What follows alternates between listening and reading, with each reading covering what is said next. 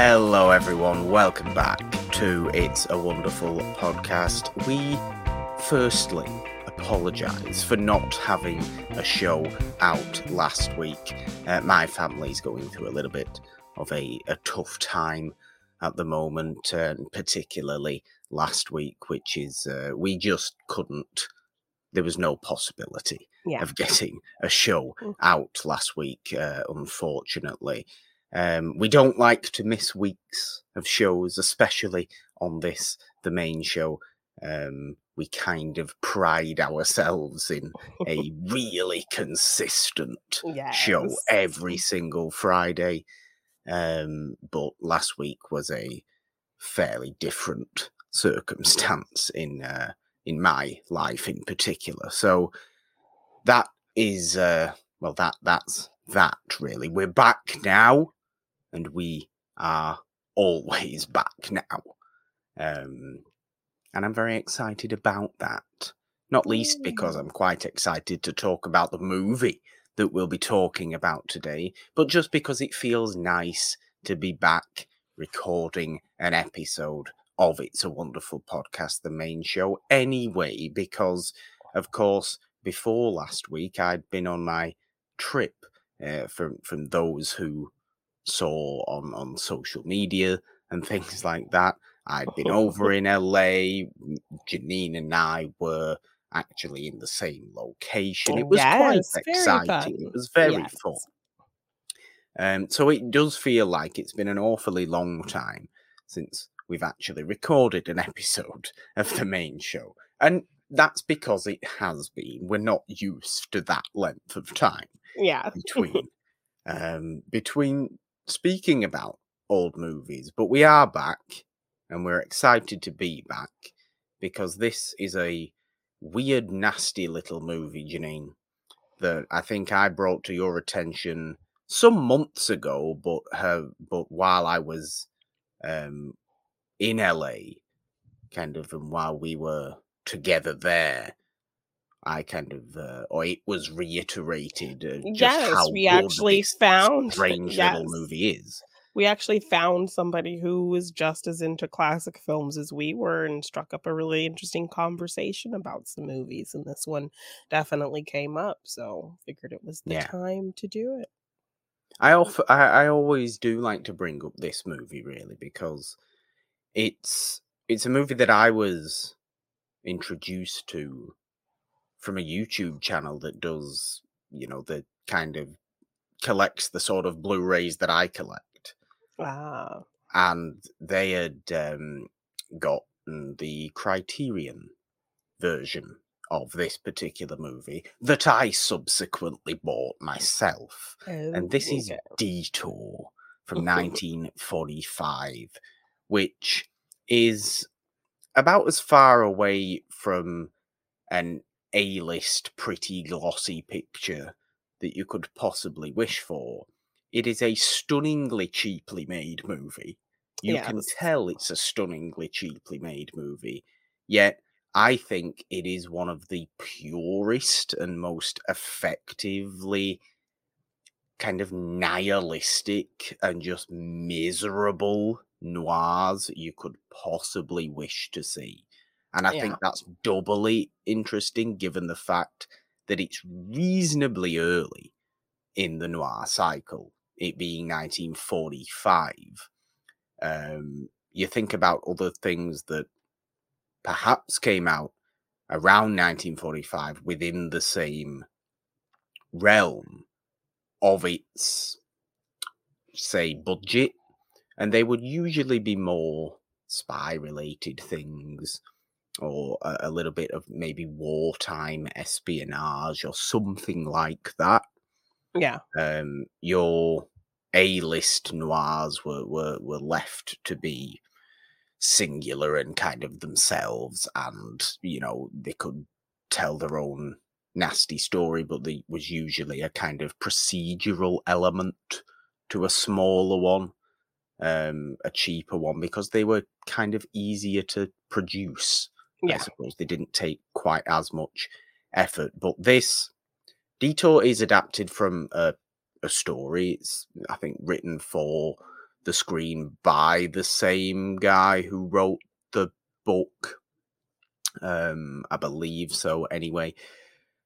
But it is, to me, just, I think it's a movie that I can watch a lot. I think I've already watched it twice this year. Oh, dang, okay. Which I know it's August and that might not be like too bad, but when you watch the variety of movies that I think we watch, I think to watch any movie twice in the same year Yeah.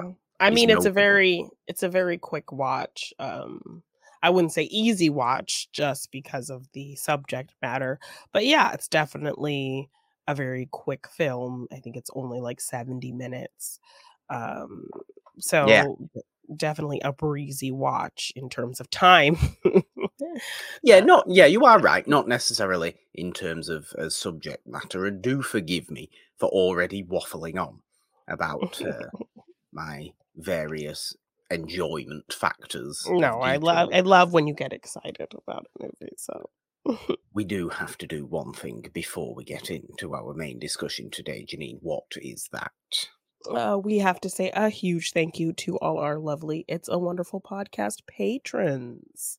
Yes, and if you would like to join us and support us on Patreon, just go to patreon.com/it's a wonderful one. Find the tier that is right for you. We would love you forever. The least all our patrons deserve is a big thank you every single week on one of the shows. So that's why we like to give them that.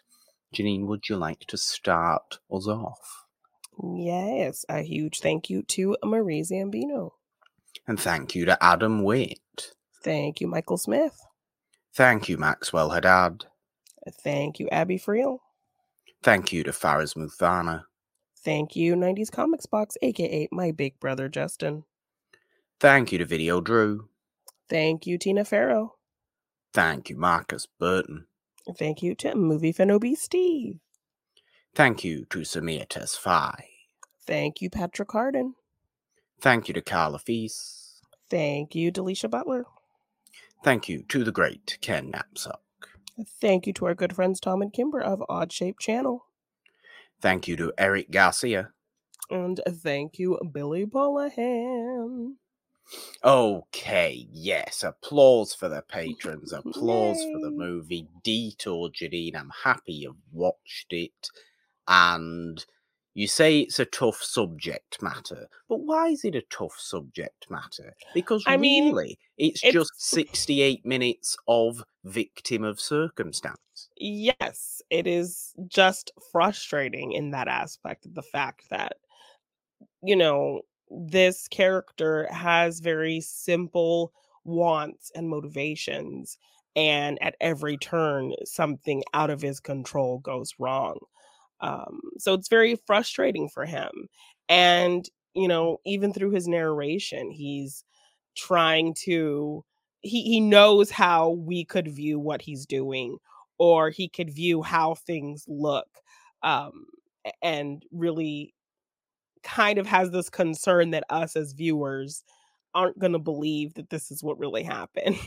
So I Yeah, love that interaction that he has with us watching, um, as he's going through all these really ridiculous and kind of difficult things. So our lead character, Al, as his name in Detour, you could be forgiven for not remembering his name is Al because I don't, his name is hardly ever said.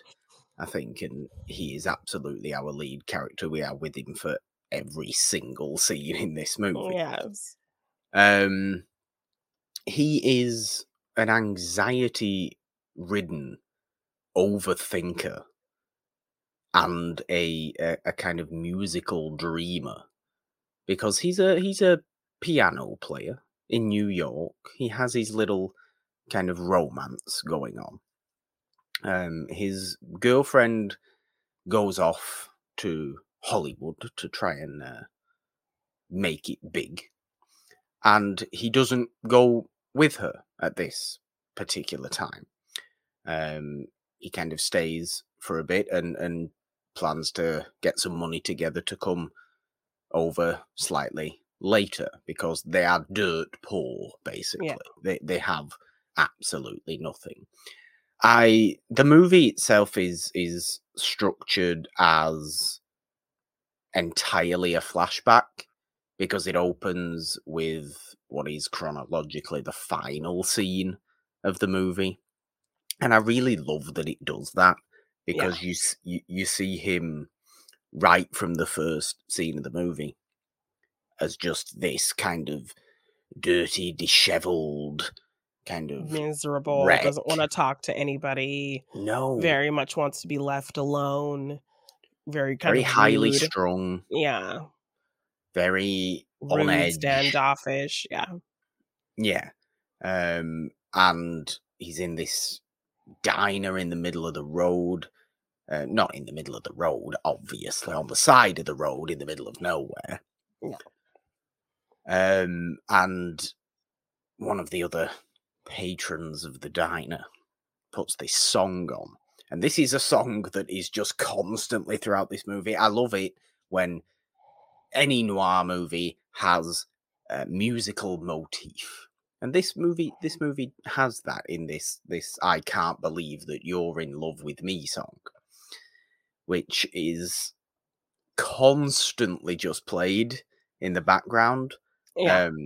It opens the movie and he gets really kind of angry. Why is it always that song? I don't like that song. And you hear the narration saying it's always that song. And he's kind of metaphorically shaking his fist at this song Yes, and then our for even flashback kind of existing. begins and goes back to why this song has this meaning for him. Yeah, But I also like, okay, we introduce him as this very standoffish, disheveled mess of a person who's just treating everybody terribly.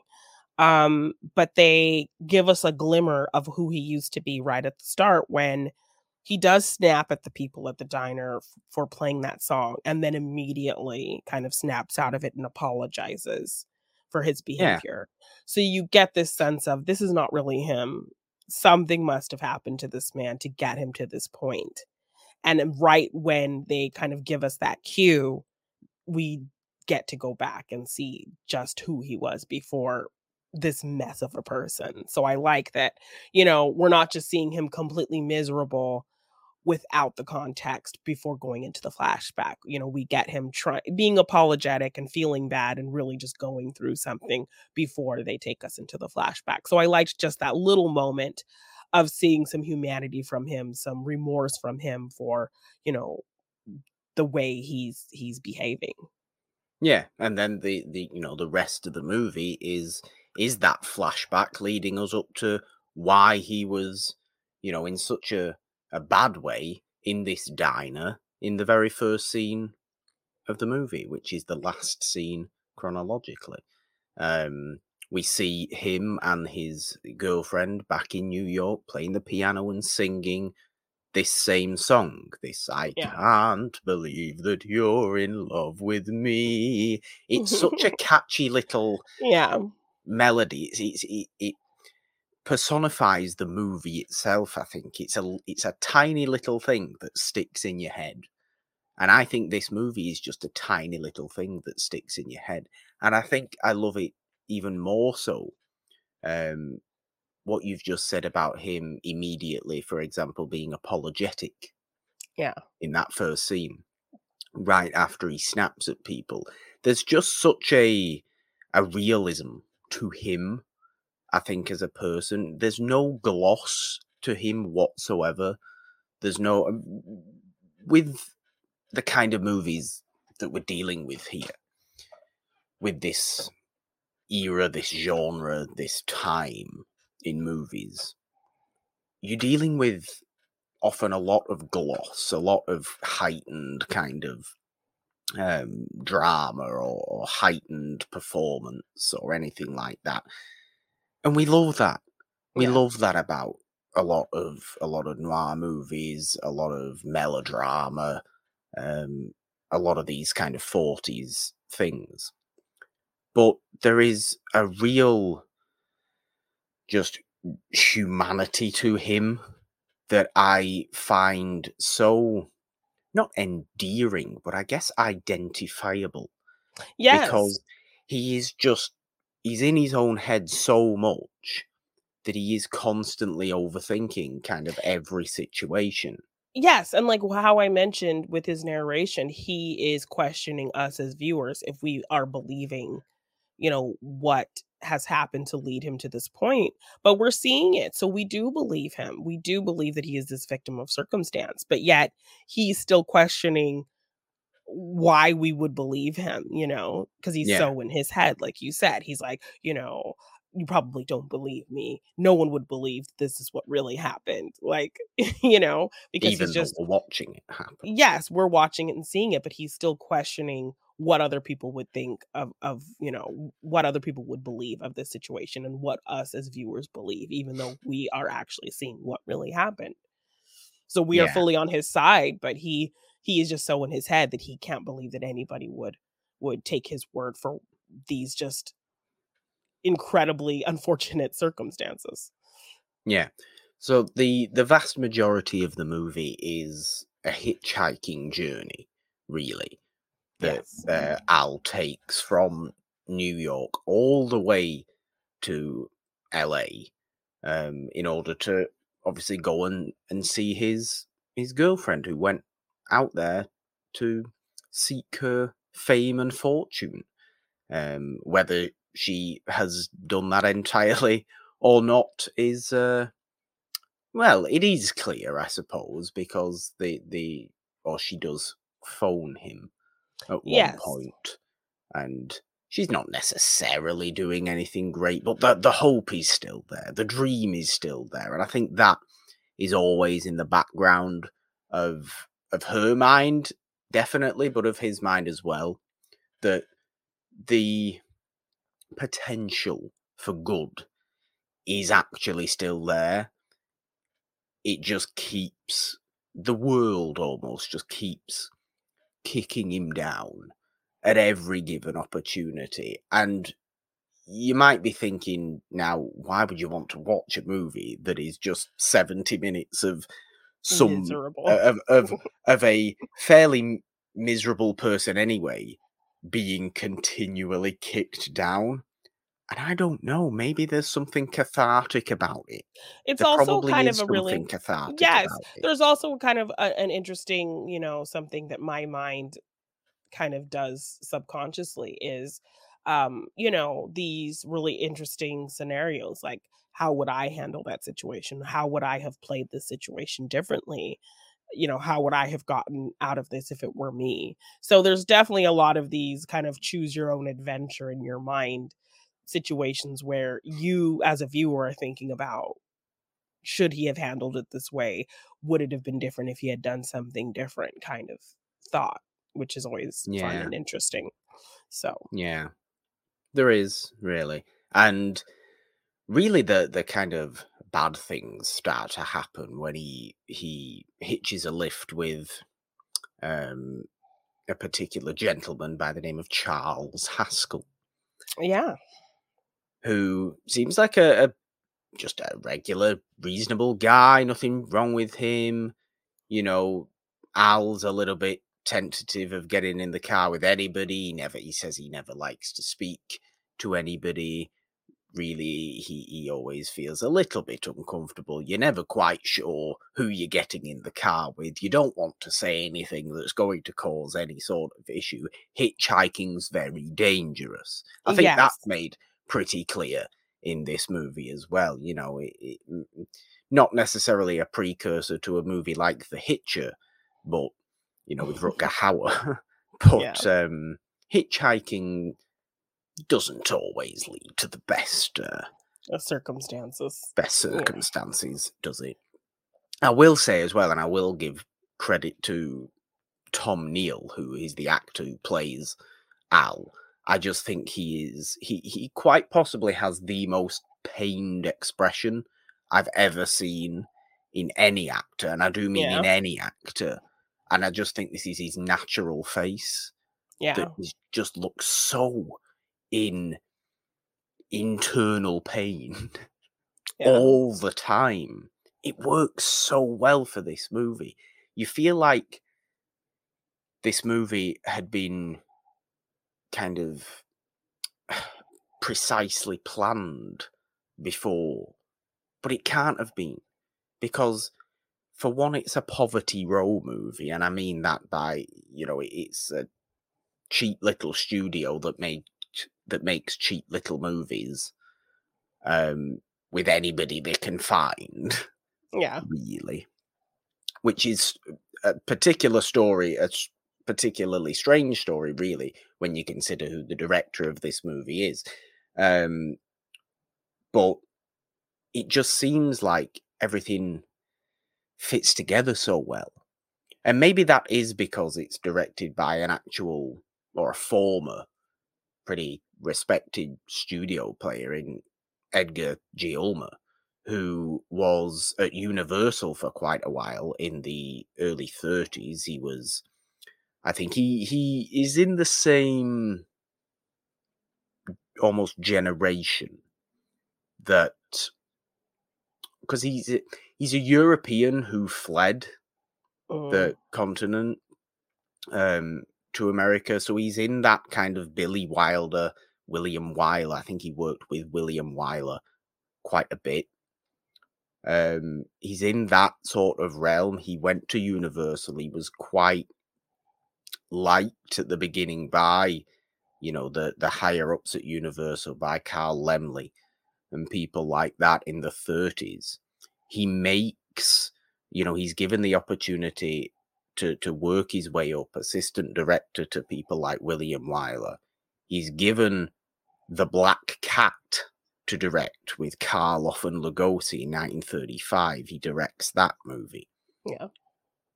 And he puts that much of a personal flair on the movie, and he's allowed to do this. He's not necessarily allowed to do this, but he does this because Carl Laemmle, I believe, is on holiday or vacation at this particular time.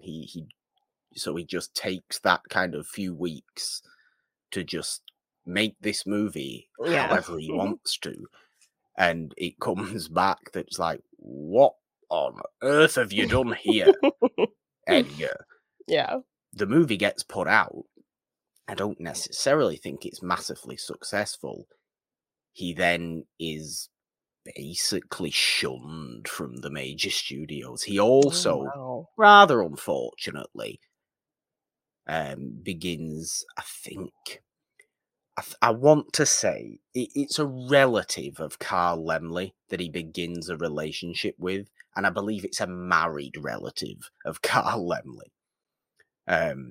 So he's basically, there's an element of kind of personal politics as to why Edgar Ulmer is shunned from the major studios. Yeah. Because it's something like the niece of Carl Laemmle, who was married, Edgar Ulmer falls in love with, and they start something, and Carl Laemmle, being as powerful as he is, really doesn't like this and goes, okay, you're finished with, and nobody will work with you now. So he has to go to these tiny little other studios, like who makes Detour?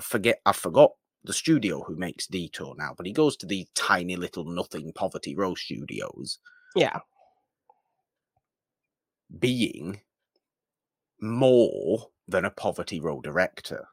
He's got more talent. He's got more credit. He's credibility. Not to say there's no credibility. Not to say there's a better than or worse than, but you could quite easily consider that Edgar Ulmer is a better director than this movie. Not than this movie, sorry, than this world of movies. Yeah. Which is why I think this movie is actually so really well done. And there's certain sequences, there's certain scenes in this movie that I think are really, really cleverly put together. And it's obviously a very cheap movie, and you can't get away from the fact it's a very cheap movie. they couldn't make a movie that was more expensive than something like this. Yeah. It just wasn't in the world of these studios to be doing that. But it's dealt with so well.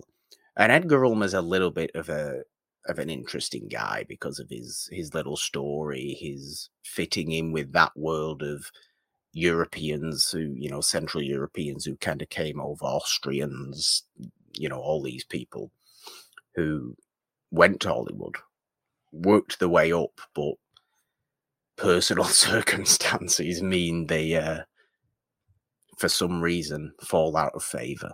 Yeah. And it's interesting and it's unfortunate, really. I mean, where would we have been had he made, a good career for himself in the major studios? Had he have done that? Had he have not had love not gotten in the way for Edgar? You don't know. Yeah. It's interesting to think about, and I apologize for Oh, waffling on about his particular no. story for a I while. enjoyed the context and the story time, of kind of how this movie ended up getting made. I mean, I think that's Well, it's important to always talk what I about. find. It's always what I find almost the most interesting Yeah. about these kind of movies, how they are made in context of each other. But I really do. I think Detour's such an efficiently made movie and such a cleverly made movie. But getting back to the actual story of the movie is he obviously hitches a lift with this Charles Haskell gentleman who, well, shall we say, promptly ends up dying through Yes. no seemingly reasonable reason at all. Yes, and I think our lead character has found, like, okay, he hit a stroke of luck. This man who's willing to drive him all the way where he needs to go. He's bought him a meal. They're having decent Yeah. conversation. So he thinks he's hit some luck. He's gonna get where he needs to go, and it's all gonna work out fine. So he ends up driving, um, while the man he meets is sleeping. And then it starts to rain. He's trying to figure out how to put the top up. He pulls over to the side. He tries to wake him up as he opens the door because he's not waking up. He falls out of the car, hitting his head on a rock. And that's when he Yes. realizes he's dead. If he wasn't completely dead, the hitting his head on The the rock did it. Yeah. did it.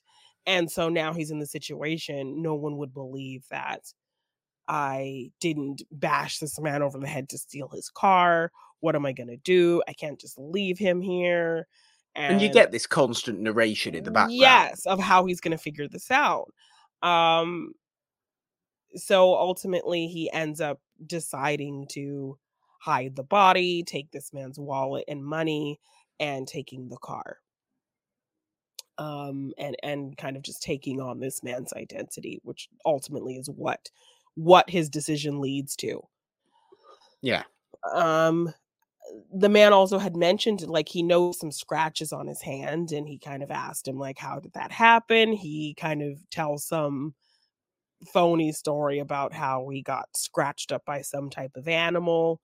Um, and he does mention a woman that he had met and was giving a ride to, but ultimately kind of threw out of his car because she wasn't, you know, giving him what he wanted, essentially. So Yeah. he does mention a few things that ultimately play into the story later. So now he's taken over this man's identity. He's on his way to LA. He has a few run-ins with police, but is able to slide under their radar and assume the life for the moment of this man who gave him a ride. Yeah. And there is that sense of paranoia that Yeah. kind of seeps from within him and then and is present in the movie from that point. like you say, run-ins with police, run-ins with, not run-ins to speak, but But they kind of pull him meeting. over, they check his Yeah, ID, but he has a similar look to the man, so no one's really questioning it too much. and long gone are the days where basic identifying markers are good enough for, you know, legally passing as Yes, there's somebody no else. computer, there's no database, there's no several pictures of somebody to reference. Basically, identity theft is very easy in the Yes, mid-40s, yeah. and it's not now. Are we thankful for that? Yes, I think we are. Yeah, I wouldn't like to have my identity stolen, I don't yeah. think. But it just seems very convenient and very easy of a thing to do. You wonder how many, you know, horrible crimes were actually gotten away with. Not that there's Yeah, back actually, then. not that this has even been a horrible crime, because the guy Yes, he didn't was a really do anything. Al didn't do he didn't do anything. anything. He was just driving. This man seemingly had some kind of silent attack and fell Yeah. out of the car hitting his head. But because of his overthinking and paranoia, he just jumped to the excuse that, oh, well, his first instinct was to do the right thing, to call police, to call for help. But right off the bat, he just kind of assumes, after giving it a beat to think about, he just assumes that, oh no, no one would ever believe that. Like, So yeah, I they're just gonna have to, believe I was a hitchhiker who just happened to get in this car, and then he just happened to die. And yeah. oh yeah, And sure, hit he his just head on happened to this die, but rock. no, There are people that saw us at this diner that we stopped to eat at, that they could yeah. identify me and all of There's these only one things. thing happening to Al at this point, and he would be promptly arrested. Yeah. Or at least this is what he thinks, and we are led to believe that, yeah, that sounds reasonable. That is absolutely, I think, what would happen. What are you gonna do now, Al? You're going to keep going. You're going Yes. to get into California. Now we're on the last leg, and we must remember as well, Janine, that it's California noir. Yay! Yes. California noir. The best type of noir, Yeah. because it's all about facades, and Yes. it's all about an image that isn't necessarily what's real, because this is just LA. Yeah. As we know, that it's all on the surface, and Yes. it's all a bit pretend, and then underneath is actually the nastiness that's going on. Yes. And that is this movie. It's the pretending to be one thing, but actually being something else underneath. Something darker, yeah. Not even that's necessarily dark, or something like that. Not in the case of Al, at least, Yeah. because Al's almost pretending to be. Al's pretending to now be Charles Haskell Yeah. while being something else. So there's that facade element that's obviously mirrored with the fact we have a California noir on our hands, and California noir tends to be all about this kind of idea, or these kind of themes, things like that. Yeah. Which is again why I think it's a wonderful example of the genre. But I think the movie really comes to a head when he stops off at a gas station just in California. I imagine relatively close to, say, Bakersfield or something like that. Yeah. That seems to be where he would be. And there is a woman trying to hitch a lift on the side of the road. She looks a little bit dishevelled herself, Yes. and for some reason, I mean, would you do this if you were in his particular position, or would you just kind of realize that you're already towing a little bit of a fine line in terms of not, you know, the Of law, trying to not keep your necessarily. He's not yes, done and anything wrong. just and No. trying to keep yourself under the radar. So, Yes. another one of those choose your adventure type situations where what would you do in the situation? Would you pick up this woman or would you leave her and just keep things kind of low key for yourself? Now, the narration, I think, constantly tells us, or he constantly tells us in the narration, that the worst thing I ever did, imagine what I would have done had I never got into the car with Charles Haskell. Ultimately, I think you'd have probably still been okay had you have not picked up Vera. Because Yes. Vera, played by Anne Savage, well, Anne Savage, let's say, just lives up to her name as being incredibly savage and Yes. vicious and just the most spit in your face, horrible, fatal character you could ever wish to meet. There are femme fatales throughout film noir, of course there is, that are deeply manipulative, deeply evil, really interesting characters But also with, using some type of charm and seduction to hide kind of how of sinister they course, are. But this of woman, course, she is not hiding anything. She's basically spitting every word at you in a very yeah, violent way. there's something so distinctly different about Vera, about what Anne Savage is doing in this movie as a fatale character. She fits into the mold of a fatale character because she is uh, um, ultimately a woman that causes the weak-willed leading man to lose himself, basically. Yes, and feel like he S has to depend on her, and she is definitely taking control of the situation yes. and manipulating him in a lot of ways because he's very much lost and it doesn't really know how to get out of this. And So, yeah, she's seemingly showing him a way out of it.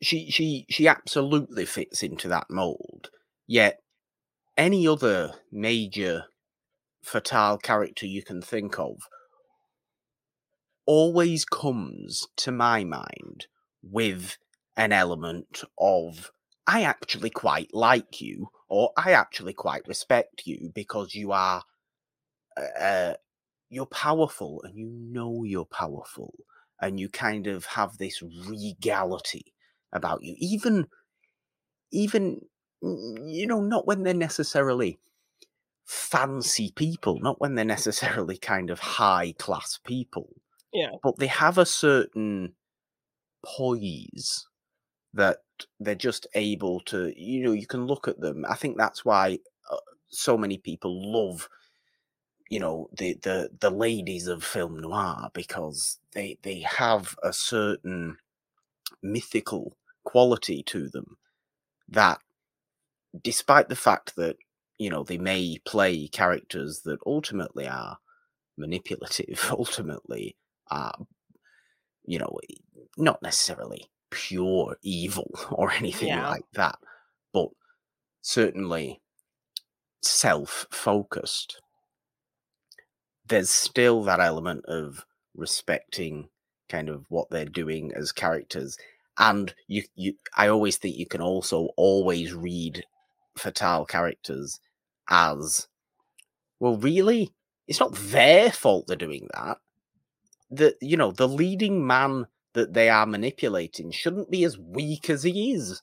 Yes, If for he falling wasn't for as, all her nonsense and, falling for it time and time again, to his own fault. But this guy has gotten himself in such a crazy situation, and she seemingly, is not only kind of simultaneously blackmailing him, but also giving him a way out. So he's very much wanting to rush through whatever plan she has so he can just get on with his life yeah. with, you know, his girlfriend. The difference with her, though, is that I don't think there's nothing within her that isn't just kind of pure nastiness. Yeah, she's not And really putting on any kind of facade. She's fully, wholly being her cruel, manipulative self. She's not hiding behind a guise of charm or, No. false romance or anything like that. And I think it's what makes her so memorable in this particular movie because you very rarely come across Yes. such purely horrible people. Yes. And so, how we end up finding out, her place in all of this is the fact that as soon as he picks her up and gives her a ride, she recognizes the car. She doesn't recognize him as the man who Yeah, owned the car because we go back to the conversation he had, and Mr. Haskell had told him the story about, a woman he picked up that he just kind of had to throw out, and also some type of animal scratching him.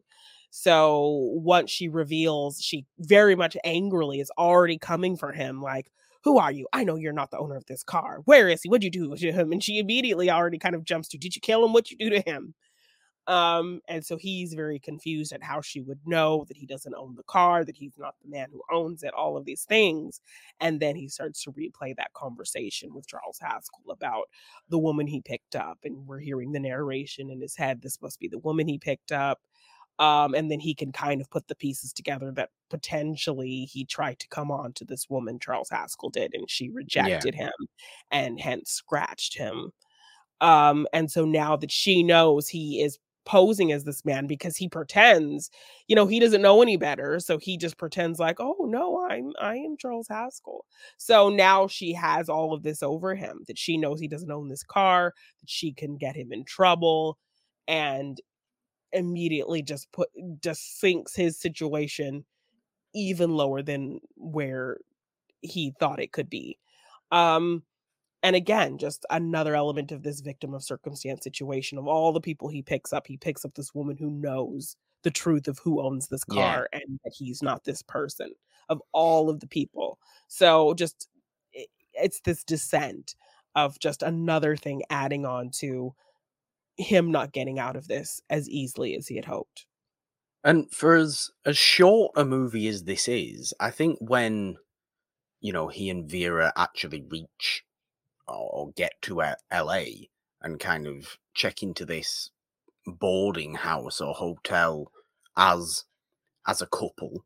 Um, I don't really know why they do that. I suppose they have to do that to keep up appearances, don't they? But it's just you almost forget why the movie began in the first place, or Yeah. why the story began in the first place. And the story began in the first place because he's just going visiting his girlfriend. Yeah. He's just going out there to go and meet up with his girlfriend so they can have They a could kind of a bit start their of life a together, get they can married start their life potentially. together. They can have a musical career together. Yeah. They can do all this. There's that dream that you forget exists because you're so focused, the narration's so focused on And the descent the into these terrible on the events just keep going down lower and lower. yeah, on the descent of it and on the anxiety of the situation, and that's all that's in your mind at this point. It's good of the movie to actually remind you that I just want to be rid of you now because I have things to do now. I'm here, Anne Savage. So, and she doesn't. She basically doesn't let him Yeah, she's like, "I'm leave. not letting you leave until we sell this car and get the money, and if you leave me or try to sneak out of this agreement that we have, this arrangement that we have, I will snitch on you and tell all the truth of what you've done." So now he's Yeah, just trapped, and we not that forget, he's like done you said. anything because he didn't actually Yes! do anything to Charles. No, he didn't. He just left his body there and drove off. Um, The worst thing he but did was steal the man's car. Okay, it fair enough. He's stolen his car. He's not Yes, actually but he killed didn't him. kill anybody, nothing like that. So, he's ultimately kind of trapped there, and like you said, we completely forget about this dream he had and the potential he had because, like, I think we see him a few weeks after his girlfriend has gone to LA and has left him alone in New York, And we see him kind of playing at the bar. He's very down, but he's playing this Yeah. just kind of random, beautiful melody. And we get to see how talented he is to where, he's getting all these extra tips because he's just playing these beautiful melodies. And so we see that the talent is there, and that almost kind of kickstarts him to want to join his girlfriend after, he gets those accolades from the customers at the bar who were listening to him play. So, we see this talent that he had and the potential that he had, and we almost forget all of that when, every step of the way, some ridiculous thing happens to sink him even deeper into this situation that he's in. Yeah. Um, I mean, the scenes between him and Anne Savage in this little apartment in LA are, I don't want to say argument after argument after argument, but it might as well be that. It's kind of just, it's almost imagine two snakes or two cats, let's say two cats circling each other on the street, just going and kind Yeah. of hissing at each other. And this is Yes. what's going on here. It, Yes. they're just hissing at each other. And he gets more and more annoyed about the situation because he just wants to leave and be done with her, but he can't because she's lording all this over him and she's really enjoying this. I think Vera would happily stay there for ages because she likes having this power. She likes having this control. And she Yeah. just wants the money. Yes, okay, she wants the money from selling the car and all this kind of stuff. Of course she does. But there's arguments over who gets that. There's arguments over what goes there. They actually do go and sell the car, yet she pulls him out of when he's about to sign over to sell the car because she finds something else that she can have more money from something else. I forget Yes. exactly what that is now. Yes, just another step deeper into the tragedy of this situation and the circumstances for this man is the fact that now it's in the paper that Charles Haskell is missing, that he has family that's looking for him. Yes. There's Oh, it's his my dad. It's Charles Haskell's yes, father, isn't is it? Who looking has for all this him. money. Yes, and he's like very old. He's probably about to die and he wants to find his son. So her whole kind of scheme that she now is, instead of selling the car, will go to him and you pretend to be Charles. He'll never know the difference. He's going to be dead anyway and we'll just get that inheritance money and split it. But he's like, "No, like this is his family. They're going to know I'm not him. That is very risky. What if I don't know anything about this man to even pretend to be him? What if they ask me questions about things and I'm not going to have those answers? It's too unpredictable. I'm not putting myself in that situation." But she's just like, "They're old, they're going to die anyway. They don't know any better. It's fine. It'll do it, do it." So as he's about to sign the papers for the car to sell the car, Yeah. she sees this newspaper article and pulls him out of that situation to go with this plan, but he refuses. And so that's kind of the last straw for him almost. Like he's like, "I can't do this. This is too unpredictable. We're not doing this." And, it's where his despair kind of reaches its peak. And Yeah. he really does. I mean, like I said before, I think he's got just the most wonderfully pained face I've Yes. ever seen. Yeah. He's just constant, just misery after misery, Yes, really, because for selling him. this car was going to be the step to being out of this situation. Look, he's rid of the car. He doesn't have to pretend to be this man anymore. He's rid of this woman who's blackmailing him. He can now find his girl and start his life with her in LA. But no, now she's hatching this other scheme that is just way too risky, trying to force him into it, again holding it over his head. If he doesn't do it, she'll say this and that and the other, and it becomes this bigger fight between the two of them, to where now she's throwing threats out there. He's kind of trying to call her bluff because, you know, she was seen at the car dealership too. She was seen posing as his wife.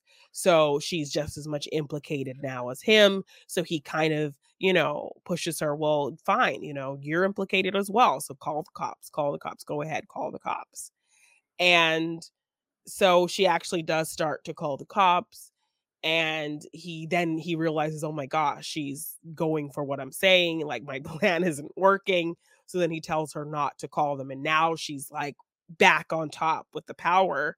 She Yeah. loves that. So she grabs the phone, runs into the room, locks the door, and he's panicking that she's gonna call the police and expose him and what's gonna happen. And so he's trying to pull the phone cord through underneath the door to get it from her, to get the phone, to get her to stop calling, and he's pulling it and pulling and pulling it. And things go silent. He busts in the door and sees. And the deepest now we've gone into to the descent of these circumstances is he ultimately, without knowing it, strangled her with the phone cord. Yes. And now And she's dead. it might seem, just saying that and thinking about it now, that it's one step too far on the ridiculous level, but it worked. It doesn't feel like that when you're watching the movie. It feels totally, you know, believable. It doesn't feel unbelievable that he would have accidentally strangled her with the phone cord through a locked door, because it just seems to tonally work with everything else that's going on in this Yeah. movie. It's such a pitch perfect tone, really, because it's the kind of bleak misery that is really, really watchable. Yeah. It's not these kind of bleak movies that you watch once, you never want to watch again, because it just upsets you too much. This movie's not upsetting to me Yeah. in any way. Perhaps because you can distance yourself from it. Perhaps because it's obviously an older movie. We don't quite, we recognize the humanity involved, but we don't recognize the world it's in. Yeah. Almost. Perhaps there's that, which helps. But it's so effective in its own bleakness. I can't help but find it really cathartically watchable to just watch. I don't know if it's kind of this sort of morbid thing going on, but watching somebody else's descent into pure misery kind of makes you feel better about yourself. Yeah. Because I mean, for God's sake, at least you haven't got Al's life, you know. Yeah. Mhm. This is sometimes what you can think, and maybe there's an element of that, and maybe there's not an element of that. I'm kind of just speculating at this point, but I I strangely just find it, while being such a bleak, miserable movie, so watchable. I find it so watchable. Yeah. Um, and this final straw of the accidental killing of Vera, is what really tips him over the edge into this kind of out of body experience. And this is, I think, the best sequence in the whole movie. The simplest way of conveying something like this. Again, we're dealing with a cheap movie here, Yeah. but what an effective way of showing just this out of body, I've just killed someone experience, than just having the camera go in and out of focus on particular elements of this room that he is that he is focusing on. The phone itself goes Yeah. in and out of focus. Her own face goes in and out of focus. And the camera just kind of slowly just sweeps through this room, focus, and stays static on Yeah. these particular objects, particular Yes. Mhm. instances, goes in and out of focus just while the narration's going on, just to show his out of body experience. It's a wonderful way of conveying it. I love it so much. Yes, It's yes. so simple and so effective, and those are my favorite. This is my favorite kind of movies anyway. Yeah. Is something that's simple and so effective. There's nothing difficult about this movie. There's nothing, you know, layer upon layer upon layer about this movie. Yeah, there's It's nothing a complex about it. simple Mhm. thing that has a focus. It's so focused and it's so effective in conveying what it's supposed to convey. I have so much fondness for Detour. And I mean, the very end of the movie is after he's, accidentally killed Vera. We kind of go back to the very beginning scene when he's kind of, yeah, Found escapes himself in this. almost. Yes. He finds Yeah. himself in this diner. This is when he's all really, and he looks terrible. He looks tired and sweaty and Yes, at disheveled and his horrible. worst, he realizes he's not gonna have the life with his girl, so he doesn't even contact her. He just leaves and is now finds himself here. He talks about, um, they found Charles Haskell and they kind of realized, like, his cause of death was nothing sinister about it, so Yeah, he's kind of feels like, "Okay, well, maybe he'll actually get away with this. Maybe he's off the hook with this." But he maybe with ultimately feels like Charles, but not with yes. Vera. Yes, and he really can't go back because the lady at the boarding house knows what he looks like, and the car dealership and people around the city could spot him and know him. So that's why he just kind of has to leave that whole idea of him and his girl in LA. And so Yeah, now he's just lost at the moment. And, when he says, Charles ultimately saved me because, you know, nobody is, they think I am Charles and they found Charles dead. So essentially I'm dead now and I can just kind of float under the radar. So we think, yeah, okay, maybe he's going to get away with it. And we see him kind of leave the diner, walking down the street, only for a highway patrol car to approach him and kind of gently take him into the car. So now yeah. we're left to believe, you That's just know, the end. yes. So are we led so now it is very much a choose your own adventure. What do you think happened? Do you think they are just thinking he's this, do you think the diner people called the police on him as just a man causing trouble in the diner? Do we think he, turned himself in because he just couldn't live with the guilt of what he did? Do we think they just see him as some homeless person and are giving him a ride? Like, you know? Yeah, there's two. There is Was there enough evidence there to lead them to know it's him and find him there? So it's very much all of these things that could be possible, but we will never know. So no, there's two sides of it for me, and I kind of go between which one I almost want it to be, which is obviously he gets ushered into the highway patrol car. Does he then break down and confess because he's just at a complete breaking point? yeah. Or is he just actually, finally, for once in this movie, shown some kindness and some help? Does he Yes, actually because just have a group of people that have just genuinely helped him? Do we have that positive, hopeful ending that goes against the rest of the movie, but at least leaves you with some optimism? Or do we have the ending that fits so tonally well with the rest of the movie, where he would just break down, confess, and and just get end caught up in and either in prison or wherever? yes. We don't know. And I believe, it definitely could be either of those options at how just kind of gently they put him into the car. Had they It maybe could. been called or had evidence against him, I think they would have been a lot more rough with him. But the fact that they're kind of like show up as a saving grace, they open the door to him, they look at him like understanding and they gently kind of escort him into the back of the car. Like it feels very gentle. Yeah, So, I don't think they know who he is. It's yeah. whether he confesses or Yeah. not. to absolve That's how himself, I think. to, ultimately feel like I've gotten this far down this road.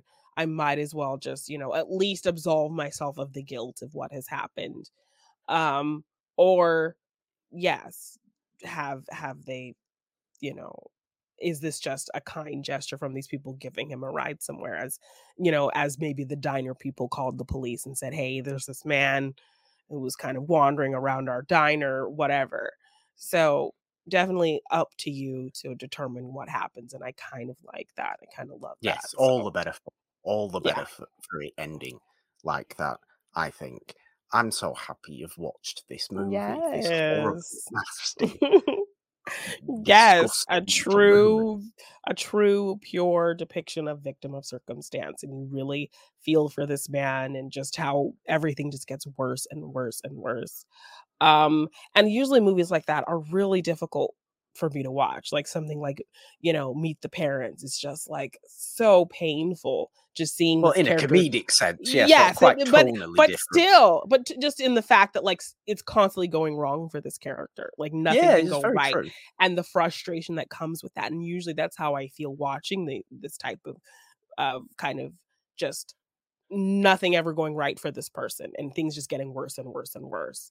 I usually feel this great sense of frustration, but here it was just very much me sympathizing with this guy and feeling like, really believing in these hopeful glimmers of maybe he can get out of this. Maybe he'll get out of this by the end. And then, wanting and holding on to that hope only at the end for them kind of leaving it up to me to decide what happens to him almost. Yeah. Um, I wasn't frustrated. I was kind of like, either option I think works for where this story took us. So I was kind of at peace with where we ended up because, it's up to me as the viewer. I could hold on to that hope that I had for this character the whole time and say, either way he's absolving himself of the guilt of, what he's done in this situation, which I think is good for him even though it may lead to him going to jail or whatever, or he's finally found, someone to grant him some grace.